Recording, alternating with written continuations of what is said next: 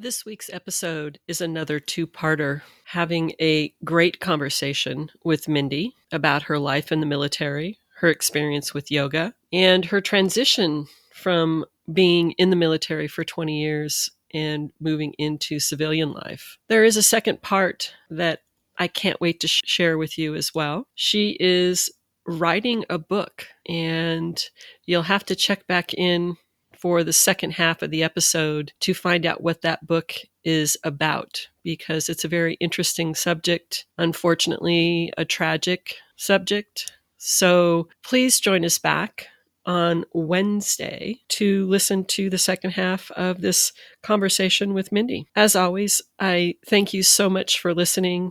And please feel free to share with anyone that you think would be interested in listening to the stories of these amazing women that are the ladies of the pod. Stories. We all have them. They're the compilation of your journey from where you started to how you ended up where you are today. Titanium Blonde is all about sharing women's stories. The good, the bad, the ugly, the beautiful, and everything in between all of that. I'm Sherry Eckert.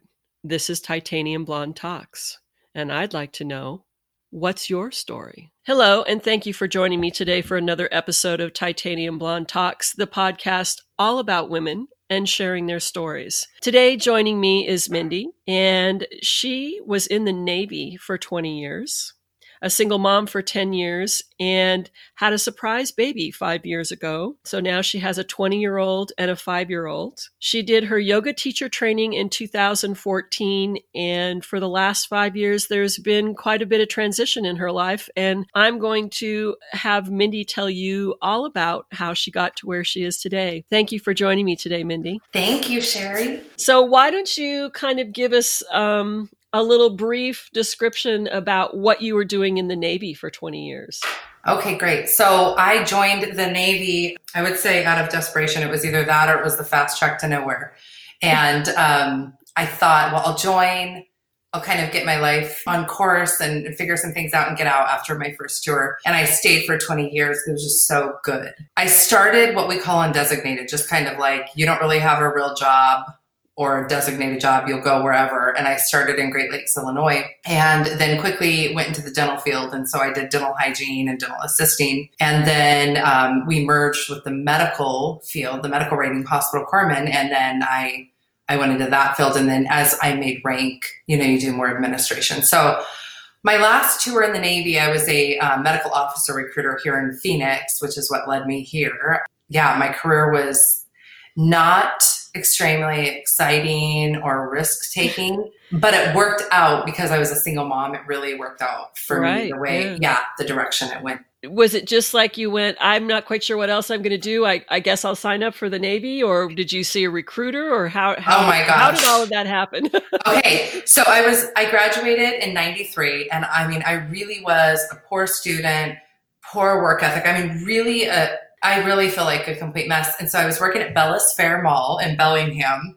And I know, and I met somebody. I don't know how I met this girl. And she was my age. And she said, yeah, oh yeah, we can hang out. I'm going into the Coast Guard in about a month. And I thought, what? You're doing what?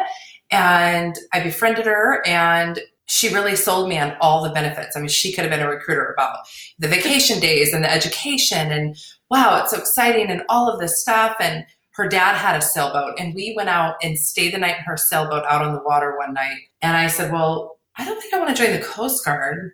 Maybe I'll join the Air Force. My grandfather was in the Air Force. So I went to the Air Force recruiter in Bellingham and said, I want to join. He said, you're overweight. And I said, okay. So I went and lost 10 pounds. And I came back and said, okay, I lost 10 pounds. He goes, you're still overweight. So I went and lost more weight, came back. And he goes, you know what? You'd be good for the Navy. Let me walk you down to his office. And I just said, oh, right. Like, it's not like I had a ton of options. So I just said, sure. Okay. I went down there, and that was it. I just said, I want to join the Navy. And I said, do I have to go on a boat? And he laughed. He goes, you mean a ship? And I said, yeah, do I have to do that? And he goes, yeah, most likely. And I said, okay. And I joined. And then I left for boot camp September of 1994 and went to Great Lakes. And yes, here's what led me to think, oh my gosh, I need to do something different. I was working at the mall. I lived in an apartment in a little twin-size bed. And I got a cold, but I thought, like, I'm pretty sick here. And I thought, gosh, what do you do? Do you call the doctors? I mean, I don't, do you think you have to have insurance? You know, what do you do? You don't know when you're a kid. And I just thought, this isn't looking really good for me. I don't know where my future's headed, but I don't think I like it. And the military honestly changed my life. I mean, it completely changed. I'm just a completely different person. The leadership and what you learn, and then the confidence that you gain through so many, training evolutions and things like that. And it's really, it was the first organization or body of people that I ever belonged to that I felt like I belonged, and I felt like that I could be something. It was really life-changing. Did they take care of training you for everything you needed to do, etc.? Yeah. Everything. I mean, everything. But so I stayed in clearly. And then I got my bachelor's and I went to school at night and on the weekends. And then I thought, well, I'll apply for a commission to be an officer. I started working on a master's. And then they changed the criteria twice while I was doing that. Anyway, by the time I finished my master's, I think I was at 16 years in. And I would have had to dedicate another 10 years. And I thought, no way. So, oh boy. Yeah. But I did get those 2 degrees on my own. But even then they provided so much financial aid. But yeah, it was just a really great experience. Well, that's interesting to hear, because I haven't ever really had that much exposure to many women that have been in the military and, that have gone through and actually made a career out of it. So it's an interesting story that you have to say about all of that. So you retired after 20 years of being in the service. And what did you decide so was this the part where you were transitioning, where you were going to get remarried and right. Or, okay. Yeah, right. I had such a great life. I mean, I had no husband. I had 1 daughter in middle school. Life was just easy breezy. And yeah, it was totally interrupted, and it ended up being in a good way. But yes, so I got pregnant. I don't know why I thought at 38. I don't know. You don't even think that, it's like when you're young, you think I better really be careful here. And we were in a serious relationship, but I got pregnant and I said, I think we better lock this down. We better make things pretty concrete here. So we got married the same year I had the baby, and it was 1 year before I retired from the Navy. So My plans were, I've got these 2 degrees, I got a good resume. Yeah. I mean, I kind of had a pipeline that I was going to go through, and then that changed. And so because I married someone in the military, then it was like, now I'm at his mercy. We had to transfer to Michigan for his job. And so, yeah, everything changed. So did you have to relocate often while you were in your 20 years in service, or? I did. I only was stationed in 4 different states. So I was stationed in San Diego for training, but then I was stationed with the Marines for 3 years. So I don't need to go into all that. But anyway, I was stationed with them. And then in Great Lakes, Illinois, I was stationed there 3 times. I did 3 tours. So I did my initial tour there. Yeah, I was there working for security as a little 18, 19-year-old gate guard. And then left, went to California, was there for a few years, went back, worked at the Naval Hospital. And then when they merged medical and dental, they asked if I would go teach at our hospital, Corpsman A School, which was right down the road. And that was good for me because I had just divorced now my ex-husband. So I was a little concerned how that would be. So it worked out good. And then I was stationed in Tennessee. So all inland. I never did go on a ship because my train, I never did go on the boat. Oh yeah, you're going to have to go on a ship, and you never had to go on a ship. I never did. I ended up, my, what they call sea duty was with the Marines. So I was trained with them rather than going on a ship, and then ultimately here in recruiting in Phoenix. Yeah. Yeah. Not very exciting. What led you to the yoga teacher training then? Okay. So out here, I did medical officer recruiting, and I went to one of the medical schools here and was really just kind of networking. And I brought a water bottle to one of the ladies that I was, really trying to build rapport with. And she goes, "Oh, thank you. This will be great for my hot yoga." And I said, "Oh, Bikram?" And she said, "No, it's called Sumits." And I said, "Well, tell me about that. I went to a Bikram yoga before and I thought I was going to die." And she said, no, dear God. And they're militant. I mean, I think so anyway. Yes. I mean, really like chin up, breathe in, don't move. And no joy in that. But I asked her about it, and there was one where I lived, and I started going in 2010, and I loved it so much. There was music and there was flow, and I just really loved it. So I thought, I'll just own a yoga studio when I retire. No big deal. So not happening. So when I was retiring, I thought, well, what now? And then I thought, well, this is a good opportunity to learn yoga, really learn it rather than being in a Right. class with so many people. I want to really learn more about it. So I just did. There was another hot yoga studio here local that was putting it on, and I went through it. I went through YTT then. And then, so what did you decide to do after that? Did you go into teaching after that? I mean, there are a lot of people who go through teacher training and then don't end up teaching. So, Okay. So I really loved it. I was very nervous because where I went through, there was a sequence. It was a dialogue. Just right. like Bikram, it was 80 minutes, but we did have to learn it. Well, we were moving to Michigan, and the owner would have loved to have me on. Well, we were moving to Michigan, and I really went through, I really think, a depression of leaving, not having, I wasn't moving for my career. I wasn't moving for anything. And then Right. I felt stuck with the yoga here. So I went there and thought, oh, the yoga was all horrible there. I felt like, yeah, none of them are good. No, the studios aren't good and it's not hot. No, I was so critical. I was really just going through a personal time, but I was so used to here, and I love the family. I love showing up and knowing the people and them knowing me. And so I got out of it. I did teach a couple private yoga sessions in my basement to some elderly women. And I think they thought I was crazy. I was really trying to make them flow, and that was not what they were looking for. Yeah. And I haven't. So I'm back in Arizona now, and I have been, and I really let myself go out of it. I started to feel self-conscious and sad that I had gotten out of it, and just kind of, that's been part of the transition too for me. But I've started to go again. It's just, I love it. There's nothing I think I love more. But I will tell you this, when I went through YTT, there were portions of it that I was learning. And at the time, I was really involved in my church. And the pastor said, you need to be very careful. It's not in alignment with, this and that. And I really blocked myself from absorbing some of the elements. And I'm not in that space anymore. Now I'm absorbing. And as a matter of fact, 2 days ago, I did something that I've never done before, a pose I've never done before.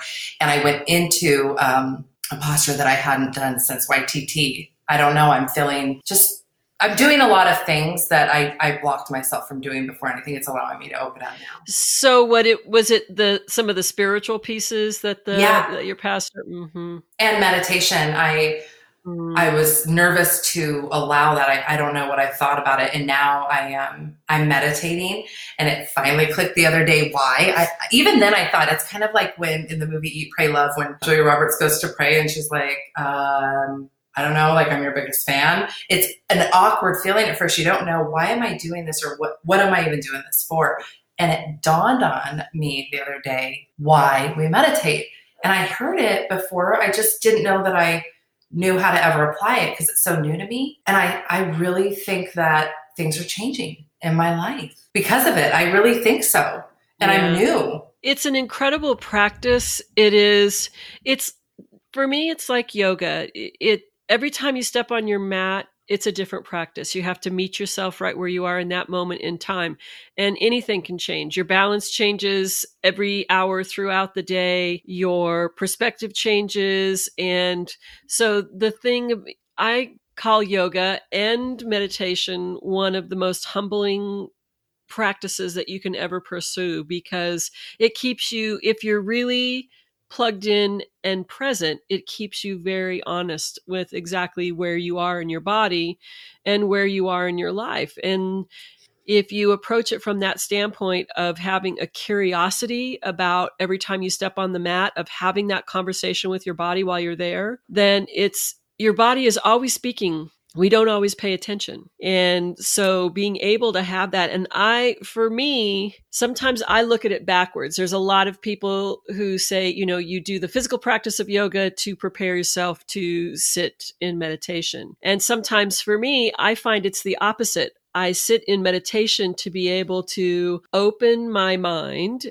and my heart to be able to have that conversation with my body as I start to move on my mat. And the interesting thing for me about meditation, and I don't know, how much education you've had around meditation, but there are so many different ways to meditate besides just sitting and oming or saying a mantra or whatever it is. And, there's moving meditations, there's meditation out in nature, there's so many different aspects to meditation that when you let go of just the same thing with yoga for me is when you let go of the expectations about what it should look like and allow yourself to be open to what is or the possibility of what might be, that it's a totally different experience. Really, So I'm really totally new. different. No, but I want to. God, I would love to learn more about the meditation and experience. I mean, I could just go do it on a mountain. I mean, I don't think I need to be invited or that it has to be some routine. But no, I'm new, very, very new. And all I've done so far is in my space and my office at home. I'm just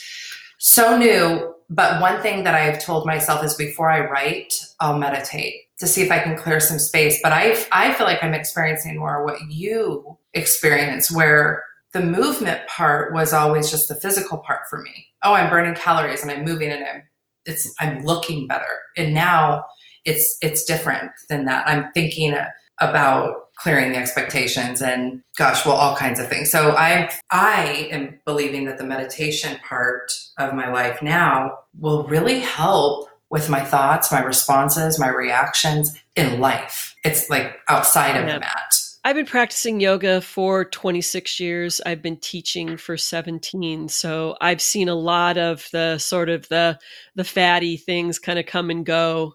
And I bet it's so interesting from the standpoint of how I teach is that at this particular point in time in my life, I'm thinking about longevity in my practice, right? So I'm no longer, I have broken bits and pieces in my body that don't always I can't always do the handstands and all the arm balances, but that doesn't mean it can't be a very fulfilling or incredible practice by not doing those things. So I'm looking at longevity and how I used to practice when I was younger and where I'm at in this particular point in time in my life is thinking about the fact that when I was younger, any of the injuries or like car accidents or any kind of trauma that the body has suffered, we tend to forget that the body holds on to those things, whether it be physical or emotional, and holds on to that. It creates this sort of this space in your body where you hold on to that. And as you get older, all of those little broken bits and pieces that you thought healed up and went away when you were younger, they come back to talk to you later. And sometimes they talk really loud. And so I'm thinking about more now about functional movements, I've never been a real fast vinyasa kind of an instructor anyway. I'm not a fervent supporter of hot yoga either, because I truly believe that you need to heat the body from the inside out. I've put enough people back together after they practiced hot yoga and superheated their body from the outside in, and then were too mobile and didn't realize they injured themselves until after the class was over with. So especially for people who are new and they don't always understand the practice or the poses, I look at things like getting into a Warrior Two and having a conversation with yourself about, how does this feel with my knee? How does this feel for my hip? What's one thing I can do that would make it more easeful for me to be in this place? And am I even safe? Am I even in a safe position? Correct. Because you could do it for years and not even know that where your foot is, you're going to end up having knee pain. Well, and the reality is that every single body that walks through the door to take a yoga class somewhere is incredibly different, right? We all walk around with all of the stuff that we've done as we've lived our lives.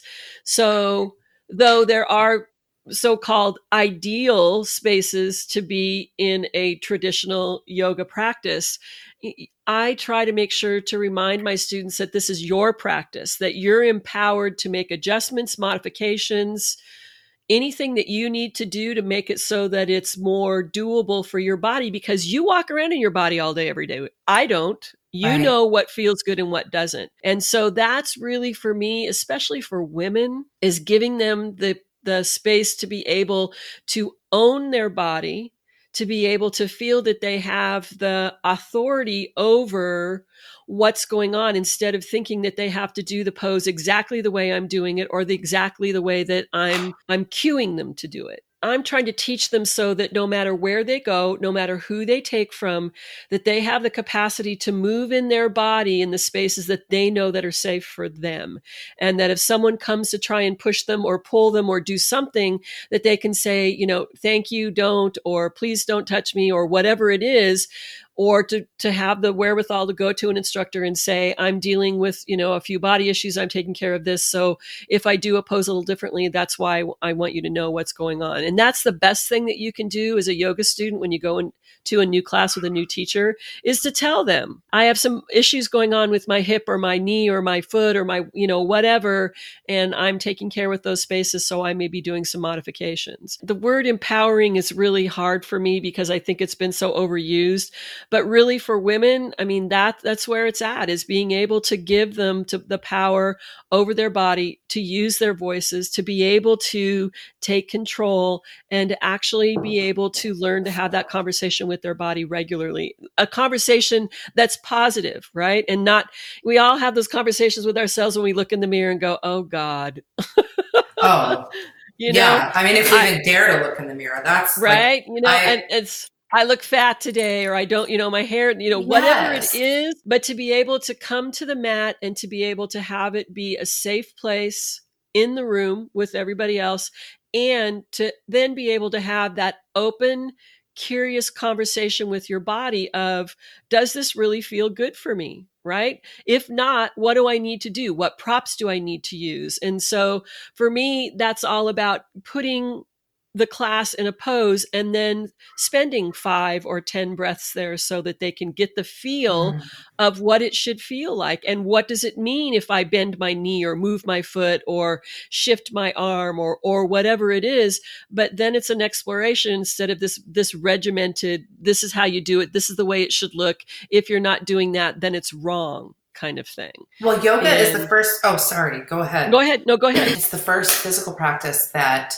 I learned. Now, in the beginning, I didn't think so. When I went through YTT, I have never done an inversion, even to this day. And I don't want to. I don't know what it is. I don't want to. I don't feel comfortable.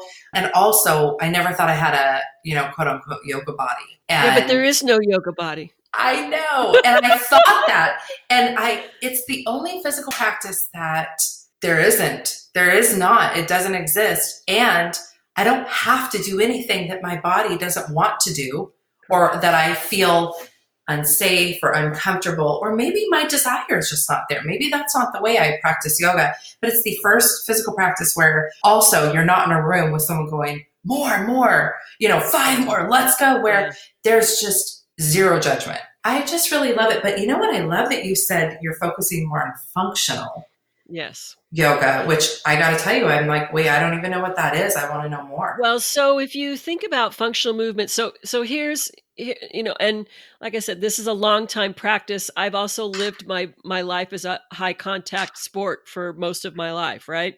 So I played softball for close to 40 years. I was a ballerina for 17 years. So I've heavily used my body. In thinking about patterns of motion, how we all have patterns of motion, how we walk, how we sit, how we hold ourselves, how we move. If we have injuries, the body naturally tries to move itself and to hold itself in a place with the least amount of pain and still be able to move. So then the body then makes modifications in how it moves because you're compensating in other areas to take up for somewhere that's in pain. When that injury or that pain then goes away, the body doesn't go back to the previous pattern of motion. You've set up a habit and it stays there, right? So it's about having to retrain your movement. But if you think of something like a chaturanga, which I refer to as the shoulder shredder because it is, and if you have a long time practice, most of the yogis that I know that have been practicing for 10 plus years, they've got wrist issues, shoulder issues, hip issues, knee, all sorts of things because they either push themselves too hard earlier in their practices or doing too many I've been in classes where all you do is freaking forward folds, jump back, chaturanga. And most people I've been in classes where they have cued that you roll forward onto your toes and then go down. Well, that puts all Yes. of your weight forward into your shoulders instead of leaving it back in the heels and asking all of those powerful leg muscles to help lower you down, right? Yeah. So I don't even teach chaturanga anymore. I have most of my students are midlife and older, and some people don't like that. Some people want to continue to go on shredding their shoulders, and that's fine. They can find any number of yoga instructors that will help them do that. But I truly believe that the better you take care with what you're doing and the more you think about functional movements, full ranges of motion, actually activating your muscles to help support your ligaments and your joints instead of hanging out in those spaces and overextending and doing all of that, that the longer you're going to be able to practice. And I don't know anybody, and especially older folks, because I work with senior citizens as well. Their thing is they're concerned about falling, and they're concerned about staying as independent and as flexible and moving as independently for as long as they possibly can.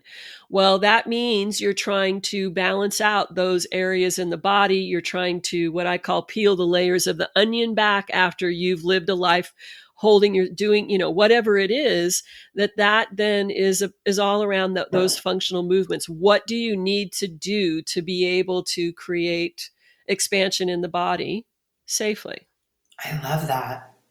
Yeah, I think I need to broaden my horizons outside of hot yoga.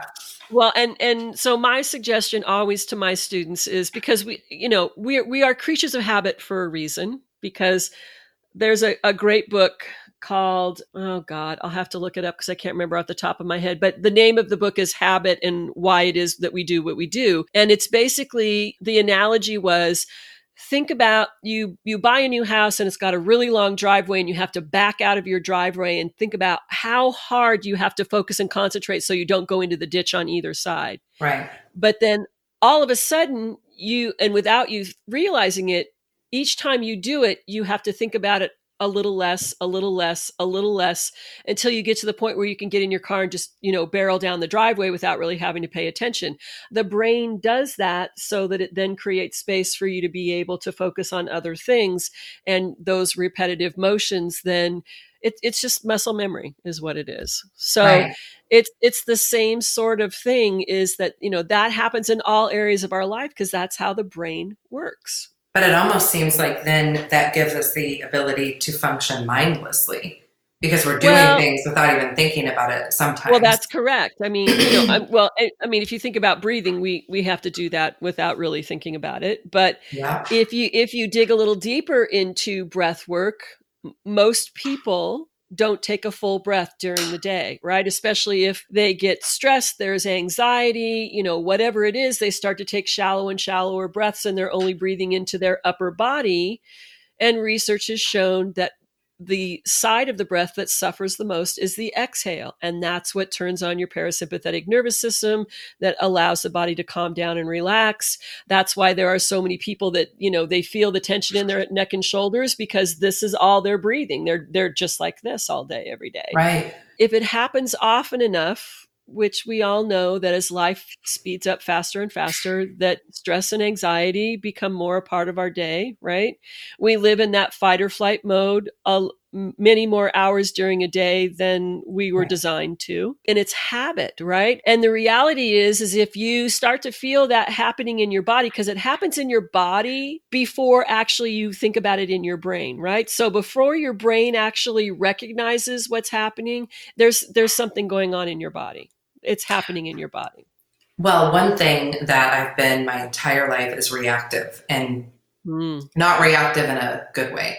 It's funny because we're speaking of yoga, but my experience is almost all hot yoga, and it's a lot of flowing, and there's not a lot of time to have a conversation with yourself. No, or spirituality, or to even stay in a pose. I mean, sometimes you're in warrior B and you better hurry because now you're moving into reverse and you're going. But right now, me meditating, one real thing I want to notice that I'm doing differently, and I think I am noticing it, is not reacting, just taking the time to think about it and think, is this terminal? What I'm feeling right now is what does this mean? And I'm barely scratching the surface, but that's one Yeah. thing that I really want to think of, the reactive. And because I'm a runaway bride, and I'm a flight person. And so that it's I'm just at a time in my life that can change. I'm only 43. It I doesn't want matter it to how change. old you are. It can always change. Yeah. The interesting thing is I just went to a fitness convention down in San Diego, I don't know, 3 weeks or so ago. One of the key speakers there was Mel Robbins. Have you heard of her? I have, but I don't know much. She is an inspirational speaker, and she's been around for a while, but she's the one that wrote the book, The 5 Second Rule. No, I And don't even know that book. oh, well, it's the 5 second rule. And she talked about the 5 second rule at the conference that I saw her. And in the certain part of your brain where you are having those negative, what I call the gerbil on the wheel conversations, where your brain just spins around incessantly, Mhm. saying all of those negative, those mean girl things that we say. Or you get caught in a loop of what somebody else has said or done and running that over in your head. And if you stop and say 5, 4, 3, 2, 1, it moves it from the brain on the side of the head to the front of your head. And it causes you to then be able to take a step, do something different, think about something different, whatever it is. And that's kind of just Yeah. a quick overview of that. But she has I like her. She's probably not for everyone. She's direct. Mhm. She's I like that. straightforward. She has very actionable, and I would say easy, but anything that has to do with dealing with your unwinding your habitual patterns that you do is not necessarily easy. But she just had a new book that came out in February called Take Control of Your Life. And she's talking in this book, and get the Audible version of it. I don't know if it's out in hardback, but she narrates it, and there are case studies where she has whoever it is that she's coaching in their own voice is telling their story. And she talks about the fact that patterns of behavior that we developed as children, right, that we developed in our family that we grew up in, and that there are certain patterns of behavior. There's the flight, right? You retreated in order to protect yourself. It's whatever those patterns were that we created to protect ourselves, and how those then carry over into later in life, even though it doesn't have to do with the family situation, but those your coping mechanisms that you Right. developed. And so being able to recognize what those are, being able to figure out kind of why they happened, and then she gives you very clear, actionable steps on how to make changes to change those patterns of behavior. Those reactive things for you are you're feeling threatened for some reason on some level. That's your reaction. And so you're probably, if you stop and think about what's going on in your body, right? So do you feel it in your stomach? Is it in your heart? Do your lungs constrict? Does your throat close off? Do you So I cry? normally get neck pain. I'll start feeling, and I'll start going like this, and physically that's what I experience. And You she's the know. one, and she's the one who solidified, because for me, it's always been you have a bodily reaction that when something's going on, it happens in your body first. And then that's what signals your brain. All of a sudden, it's like, oh, holy shit, this is not Right. good. Right. So she's really sort of solidified for me that I was on the right track, but even taken that knowledge a little bit deeper in terms of how do you look at that? When you stop and think about, and then she has you stop and think about what's the fear? What are you afraid of? What is the fear that's causing this? So I And wonder, was she meaning when she said it, when you do the 5, 4, 3, 2, 1, I wonder if that was switching it from the emotional part of your brain to the logical, and then you can think clearly rather than emotionally. I've forgotten the parts of the brain Yeah. that I'm going she to was check her out. talking about, but it was so incredible. And I've tried it enough times ever since I saw her. That's the first time I've seen her a couple of times on the Audible page when I've gone up to look for books, but not really paid that much attention. But she's pretty riveting in person when she's talking. And she talks about, in this book, she talks about that she was the most requested female speaker in 2017, that she gave over 100 talks. She was on the road for 240 days in 2017. And Interesting. she said, I thought that's what I wanted to do. And then I got there and I went, I don't want to do this anymore. I don't want to be gone that much from my family. I don't want to be in a hotel room all of that time. So it was very interesting to see her live and in person, and have her talk about these things. And then I believe that she's got a couple other Audible books up there, but this one that I got that just came out in February is a phenomenal book. And Okay. that she's actually got, I think it's like 4 or 5 people that she works with, and they're live recording with her, and Oh, I love that. you get their emotional reactions to what she's saying. And it's been very interesting. And I walked away from the whole thing seeing her going, she's intriguing to me. I'm not quite sure why. And then I did a little bit more research, and then I just happened to see this book and I started listening to it, and I was driving down the road going, holy shit, this woman is like brilliant. Yeah. Okay. Well, I can't wait. So audio, I'm going to do that. Yeah, That Audible. makes me think of, have you read Brene Brown? Any of Oh her God, stuff? every single one of them. Right? Like I know. Most of them more Well, than once. Yeah. I Yeah. know. My favorite one is Braving the Wilderness, but one thing that recently I read that just keeps sticking with me is when you're in a heated moment, this is the way I took it. You have 2 options. You can either self-protect or you can be vulnerable. Right. And I'm very self-protectant, which really means defensive. And Yes. and oh no, you're not. And this is, what happens is then I walk away or leave. And I don't do that now, but I still think that there's some things that are a little unresolved. But I'm feeling a switch because I'm really opening up Well, finally. you know what you have now, and while you refer to it as opening up, what I kind of see it as is you've now developed this awareness, you're understanding what's happening, right? I knew you were going to say that word. Because what you've done now is you've learned those habitual patterns that you do, right? You're able to verbalize, here's what happens, this makes me react, here's the reason why, and then I walk away. The combination of bringing more awareness around your patterns of behavior or your patterns of reactivity, as well as adding in the meditation part where you're really focusing on breathing, you're really turning on that down regulation of your central nervous system. You're taking those long, full, deep breaths that allow the body to actually relax. And you're allowing all of those. There are days when I sit down and I can meditate and I come away from the whole thing going, man, that was a fantastic meditation. And then there are days when I have to struggle my way through it, where Mhm. I can't.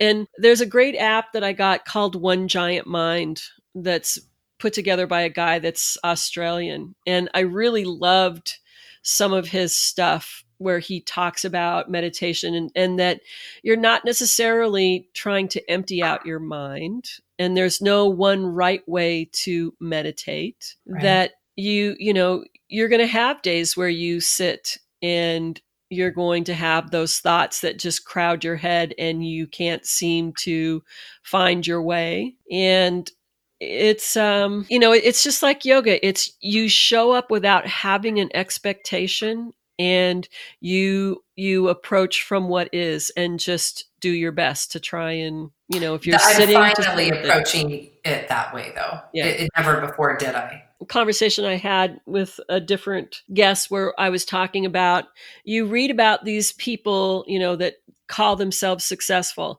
and the things that they do every day that they purport make them successful. They meditate and they do yoga or some sort of physical practice, and they write, whether it's in their journal or whatever it is, and they don't look at their phone. I mean, there's all of these things that they do that they say are what make them successful. And while I think that's admirable, and I'm in favor of anything that helps you to make you feel like you're successful, I also think that sets up a space where people will look at that and go, well, if I don't do all of these things, then I won't be successful.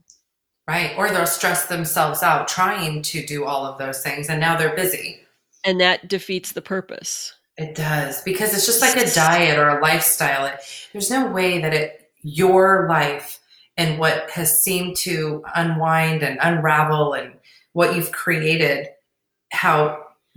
you could never write that down step for step and tell me, Mindy, do that. And I guarantee you will feel what I feel, and it just will never happen. No, because just like your body holds on to everything that you've ever done in your life, your mind is the same way. Right. So we all have, though we do have things that are connected, that are similar, that are some of the same things, how we process, how we internalize, all of those things. You can have two people that go through the exact same experience and have two very different approaches to that. Completely. So this whole thing of a cookie cutter, if you do it this way, you'll be successful. If you do this and this and this and this, that's a recipe for success. My thing is that, you know what? Try all of those things. Figure out what works for you. Maybe only one or two of them works for you, and the rest of them don't work for you so much. But then you need to figure out, and that means being open and curious and willing to keep trying things, right? That's right. Because the worst thing you can do is just, and there are a lot of people who do this, is, it was too hard, or it didn't go the way I thought it was going to do, or it didn't do the thing that I heard someone else say it was going to do, and they give up because for whatever reason, that's the path that they chose to take. It's one of those things where you start small, right? Just start small. Just do one thing. Don't overwhelm yourself and go, okay, tomorrow morning I'm going to wake up at 7. Right. And I'm going to write in my journal for an hour, and I'm going to meditate for 20 minutes, and I'm going to do yoga for an hour, and I'm going to stop eating meat tomorrow too. But you know what? Yeah, but you know what? That makes me think of, since I've retired now, it's been almost 5 years, and I've tried a lot of different things, and my husband would get frustrated and say, just, stick with something. And well, why would you try that? I mean, what about this? And I said, well, why wouldn't I try that? And here's what I think. I think there are people who are afraid to try for whatever reason. They're afraid to try something out because what if they're not good at it, or maybe this, or maybe that. Or they're going to fail, and failure is how you learn. That's right. Or that it has to be a huge commitment. The beauty is you can walk. We have so much freedom in walking away. People like me who are like, I'm interested, let me try it out. And then I thought maybe I'd be a real estate photographer. I went to one house. I shattered my camera. It broke against her bathtub. But it wasn't just because of that. I didn't enjoy any of it. So I'm not afraid of failing, but I think you have to try things. And sometimes it's not that you failed. It's just that you realize, I don't even love this. I don't even have a desire to want to learn more or to try to be better at it or figure it out. And then you've got the things that won't leave your soul. And that's with writing. I figured out, I didn't know that I loved to write. I was in the Navy for 20 years. You don't do things because you enjoy it. You do things because it's just what you do. Well, I was going to ask about that, because, the military is very, there's schedules, and you do things a certain way, and things and layers of command, and who gets to make this decision and where it goes, and all of that. So that gave you, it sounds like, some really good direction that you really needed to have in your life. Mm-hmm. And so are you finding that you're having a tough time transitioning to not having that sort of space in your life now, or no? Well, I did. So it was 5 years ago that I retired. Right. Yeah, I would say the first 2 years were really, really, really hard on all levels. I remember one day I was sweeping the kitchen. Ivy was a baby. I mean, we're about to move to Michigan, so I really can't go look for work or even work, anywhere. And my husband came home and I was crying, and I said, look what a master's will get you. I can sweep a damn good floor. And I just felt like, what? I was stripped of my uniform. I was stripped of my career. I didn't have structure. I was now married. I wasn't, everything had changed. it took me a long time. And then I think I've had to go through little odds and end jobs thinking maybe I like this, maybe I like that. And I don't. And it really, I'm not kidding, up until 2 months ago, I was working at one of the largest healthcare organizations doing recruiting, and I didn't love it, but I thought, well, we have bills to pay. My husband's still stationed in Tennessee. I've been in Arizona for 2 years without him. And I just thought about it. I was in the shower in January and I thought, did I just give up on the one thing that's in my heart? The one thing that I really want to do that I was doing? Am I going to turn 53 and then 63 and then 73 and say I really should have done that? Thank God there was just a day where I realized, no, I either have to, no, I don't want that to happen. You've got to go. You've got to listen to that. Take control of your life, because I think it will really help you with that. But that's part of it. Is that do. So you had so much structure for 20 years of your life, and you knew what was expected and where you needed to go and what you were doing. And now all of a sudden you're at a point in time in your life where you have the space and the capacity to try all sorts of things. And how do you know if you don't try them? That's the thing that I loved about listening to her say, I thought I wanted to be, on the road, doing all these conversations, giving these talks, and I did it, and I was the most requested, and I got to the end of that year and went, I don't want to do this anymore. That's right. And it doesn't mean she doesn't have something to say or share. It just means that is not the avenue. She wants to deliver it consistently. Correct. And there's nothing wrong with that. There isn't. And she said, there's a whole thing that we are sold by society. We're marketed to, you go to school, you get a college education, you get married, you get the house, you get the picket fence, you get the cars, you add on to the kitchen, all, and buy these things. If you buy this, you'll be happy. Or if you, all of these things that we are marketed to, and all of these, traditional life paths that are supposedly acceptable. But there are so many other ways to live your life that are not necessarily considered traditional, but doesn't make them wrong. I feel like it's almost like a flow chart, right? Like, okay, do this, good, happy. Do this, do this, do this. And at the very bottom, if you follow that flow chart, you'll reach joy, right? Like, okay, this, and then you'll get the joy. And you get there and you go, I feel no joy. Like, what the hell? This is not what I wanted. If I get the job, then if I get the promotion, if I buy the new car, if I lose the weight, if I lose the weight, then I'll be happy. If I get the makeover or get the Botox or the boobs or, whatever it is that we're setting. And then the reality is that each time you make that milestone, it's like, okay, well, now I got to do this in order to be happy. And now I got to do this in order to be happy. And, for the longest time in my life, I didn't believe in happiness. I didn't believe that you could be happy. I believed that you could be content, but I didn't believe that you could be happy. And that just spoke to a lot of things that I had to unravel from my childhood and my life as an adult. And so it's interesting that, just stopping as I walk the beach and watching the sun sparkle on the water makes me happy.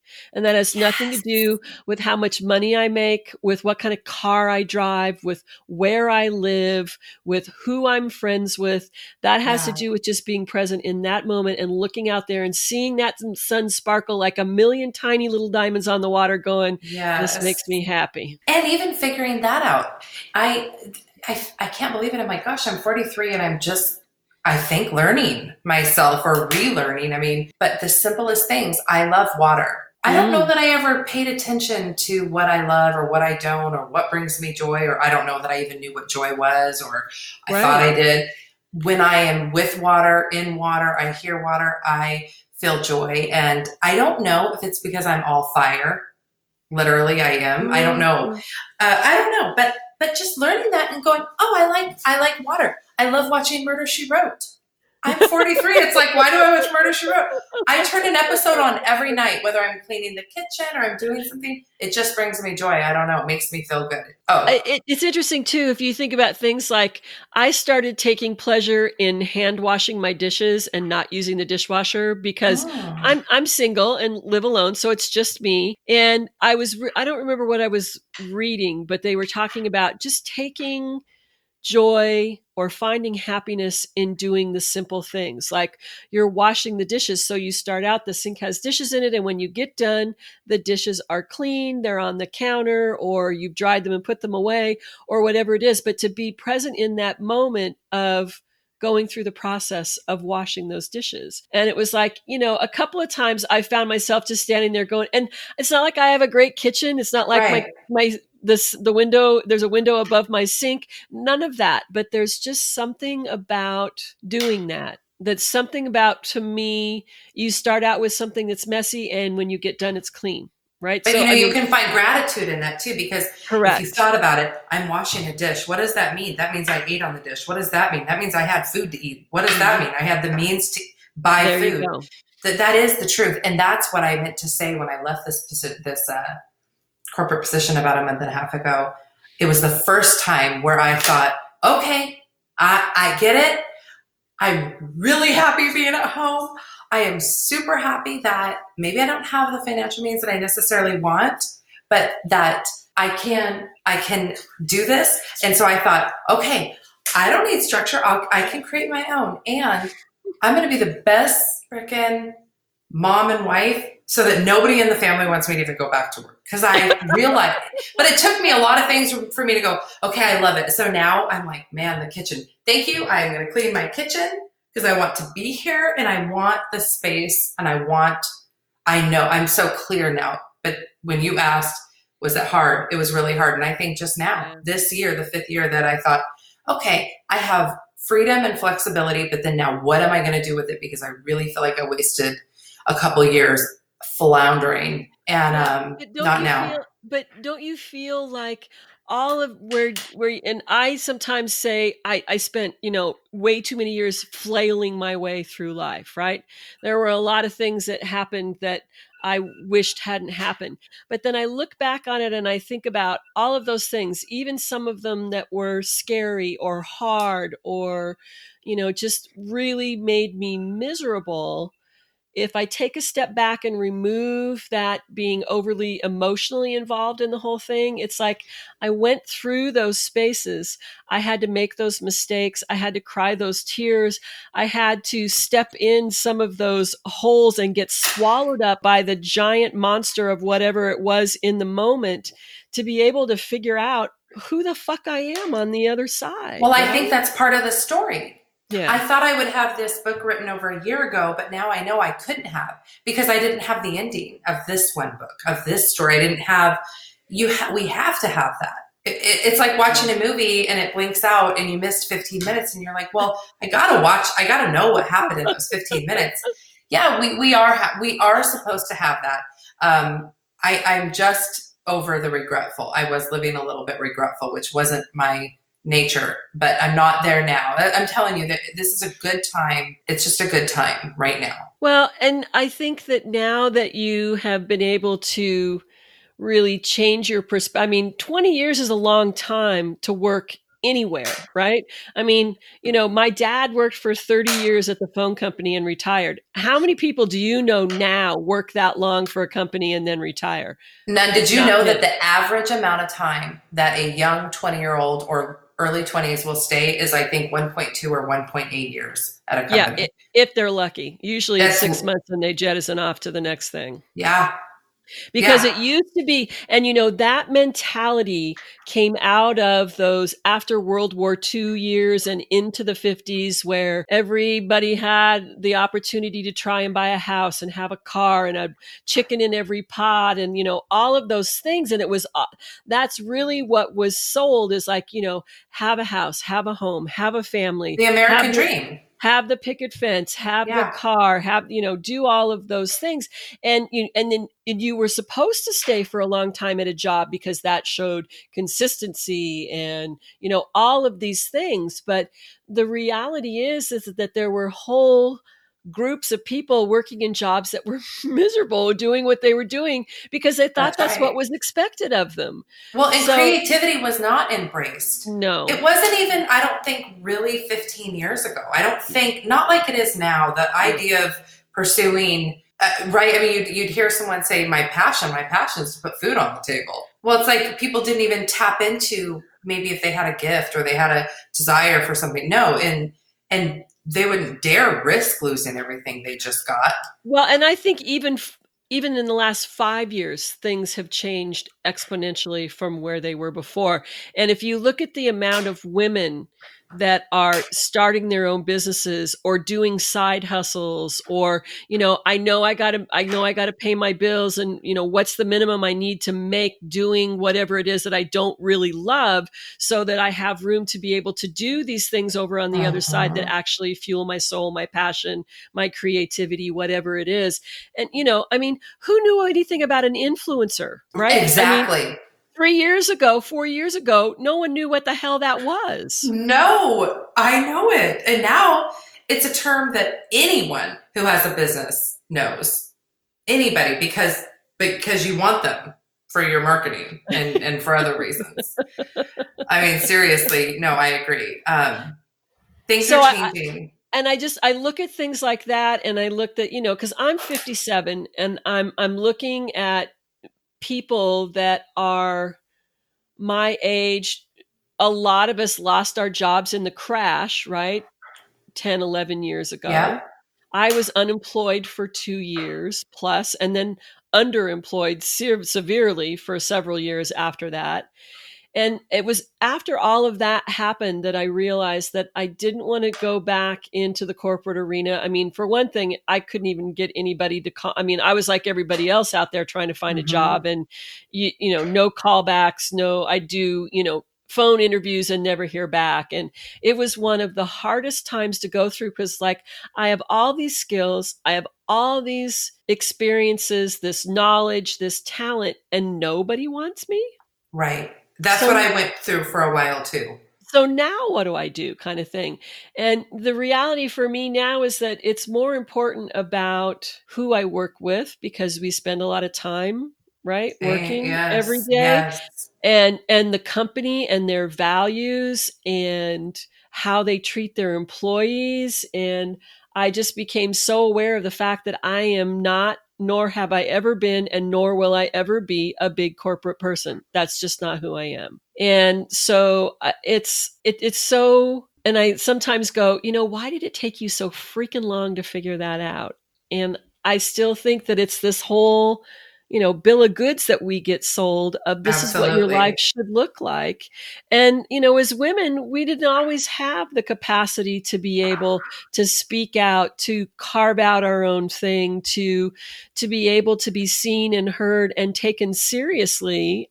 And so, now that we're more than 50% of the population, things are going to start changing, I think, big time. But I think they are. And I just think that women are just a little bit more in touch with being able to say, well, that path didn't work, or this didn't work out, or whatever it is, but I'm going to try this over here instead. Well, I think our egos are different than men's. And so yeah, I think obviously not all, we could never completely generalize, but well, let's just say this. Anybody who's willing to build a business, any type of entrepreneurship or risk, even what I'm doing, we're all clearly somewhat of a risk taker, whether we knew it or not, because we're doing it. And whether, even if there's no overhead, if it failed, it could be like, well, what's the worst that can happen? I lost $200 in that software, or I bought the microphone and it didn't work, or I didn't love it. Okay, it's a wash. It's not like you're having to go buy a brick and mortar and you've got your whole life savings into it. So anyone who's willing to do it is actually willing to fail. They're willing to fail.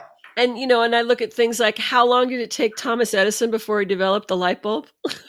Yeah, I can't Like, remember, but I know a lot. Yeah, like a whoever got it lot the of first like a time. lot of times, right? I mean, and that's how you learn. The more times you try something and fail, you learn something new every single time you do it, right? Even if it's nothing Also, more than this frustrates the hell out of me. yeah, but then you also realize how much you love it because you You really keep have to doing choose it. You how keep much do doing I it. want it and am I willing to do what it takes to actually get it?